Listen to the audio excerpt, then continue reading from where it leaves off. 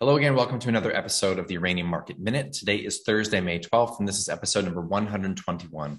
My name is Justin Hune. I'm your host. I'm the founder and publisher of the Uranium Insider Pro newsletter, the only investing newsletter that focuses solely on uranium and publishes on a regular monthly basis. As always, nothing that you hear or see in this podcast is intended to be investing advice. I'm not your financial advisor. This is not financial advice. Please always do your own due diligence when it comes to investing and always take responsibility for your own choices. All right. Another very, very volatile day in the markets. There's some people just getting absolutely blown up here. Not specifically in uranium necessarily, but we're seeing a bloodbath in the cryptocurrency markets, which are very, very large markets. And certainly there's knock-on effects of that. And then, of course, the broad markets continue to bleed out. The NASDAQ is down huge year to date. Individual names within the NASDAQ, within the S&P are down massive year to date, and all of these effects have knock-on effects. And again, uranium being thrown out like the baby with the bathwater, with nothing fundamentally breaking down here in terms of the thesis for uranium longs, but still we're seeing selling. And I'm going to talk very, very briefly in the mailbag section about why I can remain calm during these sorts of period of times that are very volatile, very difficult for most investors, especially new investors. These resource markets can absolutely kick your butt. They can cause extreme stress and anxiety, difficulty in weathering such drawdowns like this. And it's this exact volatility that makes these markets exciting and that can bring outsized returns to the upside. That volatility hits just as hard on the downside, and we're in it right now. So I'm going to run really quickly through the mailbag section, the daily scoreboard, the charts. And then, as I mentioned, the mailbag section is going to be very, very short as we are putting together a bulletin that's going out to members within the next hour or two today that we've spent a lot of time on today. So I think it's a very important communication. Okay. All right. So why don't we jump right into it? The daily scoreboard here, spot price of uranium slipping a bit more, 50.50 a pound mid-market. We're seeing traders definitely take advantage of the absence of SPUT here, which has been out of the market on the buy side in terms of physical uranium for almost a month, just about 4 weeks here that they haven't really purchased a meaningful amount of uranium. There's been 100,000 pounds here, 100,000 pounds there, but obviously they're not raising money in this environment, being at a very, very steep discount, which again, yesterday was another record wide discount that we've seen since I've been doing this podcast. Almost 16% discount to net asset value. Yellowcake PLC out of London, another physical trust, now trading at over a 20% discount to NAV.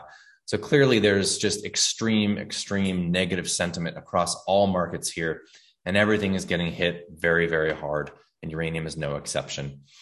Turning to the ETFs, URA reported 410,000 share redemptions. That likely was from Tuesday's trading. URNM reported no changes in outstanding shares. Again, there's a 1 to 2 day delay. Typically, I think when I'm reporting these numbers, URA is a 2 day delay. URNM seems to be a 1 day delay here. I definitely, based on the action today, I definitely think we'll see more redemptions coming out, possibly from yesterday as well. You can feel that flywheel effect when we see the ETFs dumping down 4, 5, 6% on the day when the S&P is down just slightly. There was a bit of dip buying at the very end of the day, but you could definitely feel that flywheel effect hitting us in the negative manner from the ETFs. And that's the way it works. If the selling pressure on the ETFs brings their discount to NAV into a large and consistent enough level, then they will go ahead and sell their holdings and buy back shares, and we'll see those redemptions. So 410,000 share redemptions from URA, 5.8 million in mandated selling. Like I said, we're expecting to see reports of more redemptions from yesterday, from today's trading. Most likely that is what we'll see tomorrow and in Monday's reporting. All right, why don't we go ahead and look at the charts? All right, starting off with URA. By the way, I was corrected by somebody in drawing up this Livermore accumulation cylinder by tracking the outside levels of these two pullbacks starting in March, again in October, November of 2020. Either way, we are still just below that lower trend line of this accumulation cylinder. Will this be an undercut low? Will we reverse higher? I don't know. That remains to be seen. We are now basically at the lows of January, which honestly, judging by the sentiment and the feeling that's out there in the markets, I'm surprised to see, when I look at the charts, I'm taken aback by it because, yeah, this isn't pretty. There's nothing really great to say technically about this chart. At the same time, if you look at the sentiment on Twitter and just kind of the overall feeling in the markets right now and amongst investors, you would think that the charts were just a fishing line down to zero. And so we're sitting right at the late January lows right now. It's another 8% move down if we were to hit the August lows of last year. And honestly, considering everything that has developed fundamentally for this thesis since August of last year, and we're just another day or two of bad trading from hitting that level, things are getting very, very, very cheap in the uranium sector. There's a great video, an interview with Rick Rule from Antonio from Resource Talks. He has a great YouTube channel. In fact, I will go ahead and link to that interview in the show notes here. And Rick Rule he's kind of just the classic contrarian resource investor, right? He has great stories from his career. He's obviously been very, very successful. His classic story of a contrarian bet in the uranium space was that he invested in Paladin. This must have been 2003-ish, 2002, 2003, at 10 cents. And it pulled all the way back to a penny. Okay. So he was looking at paper losses of 90%. Now, did he add on that pullback? He did. Then, of course, Paladin famously went almost to $10 in the run over the next 3 years. And you can just imagine now that you're feeling what an unjustified 30 to 40% pullback feels like, especially with it being influenced not by fundamentals whatsoever. Simply, this is a risk-off liquidity crisis that is taking everything down with it. And like I've said multiple times, uranium has been no exception to that crisis and to what has seen selling during this extreme period in the markets. But imagine what this feels like right now with this pullback, and think about taking a chunky position at 10 cents and having it drop to a penny, seeing paper losses of 90%. That's astounding. That's astounding.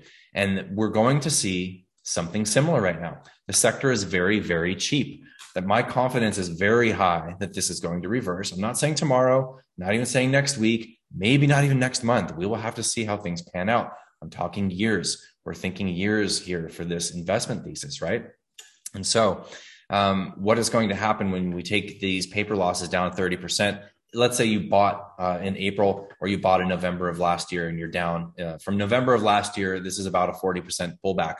So we're down about 30% from April here. And then let's say URA ends up going to $75 and you end up 5Xing from here. That's significant. That's nothing out of the ordinary for a resource market. And these resource bull markets are unbelievably volatile. And so a lot of people are getting bucked off. I have to say, I am shocked by the steepness of this move. I am shocked at the outsized beta of uranium, but you know what? That's what happens in a very small market that in some cases trades very thinly. There definitely have been rumors about funds that have been hurting from this sell-off that do have positions in uranium. That's possibly what we are seeing as part of the sell-off. But certainly I am shocked by the amount of hot money that was in this sector.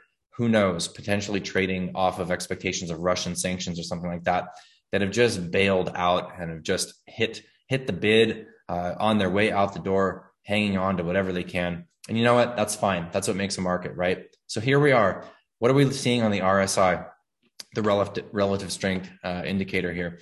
We are seeing an oversold level of 23. Now, below 30 is usually considered oversold. And you can see on the pullback in January, we hit that 30 level. On the pullback last summer, July, August, we hit just past that 30 level. This is the lowest RSI since the COVID crash. And you can feel the similar sentiment, the similar amount of fear in the markets right now that we had during the COVID crash of March 2020. There's a lot of fear out there. And classically, what do we do as contrarians when there's fear? We get greedy. What do we do when there's blood in the streets? We buy. And honestly, that's what I have been doing over this past week. So judging by the RSI, and again, I'm not calling a bottom here. I'm not saying that we're going to reverse tomorrow or next week, but historically speaking, since this bull market began, when we reached these levels of oversold on the RSI, this has historically been a positive area to enter or to add to positions. And that is exactly what I have been doing. All right, let's take a look at the Sprott Physical Uranium Trust. Trading down again pretty steeply today intraday with some strong dip buying at the end of the day. Now, with uranium spot price dropping by, I think it was about $1.50 today, and spot trading down a little bit less in terms of percentage. We did close that discount to NAV. Still very, very chunky. We're probably at 12, 13% discount to NAV right now. So clearly they're not raising any money, but I want to note again the RSI here, very, very oversold.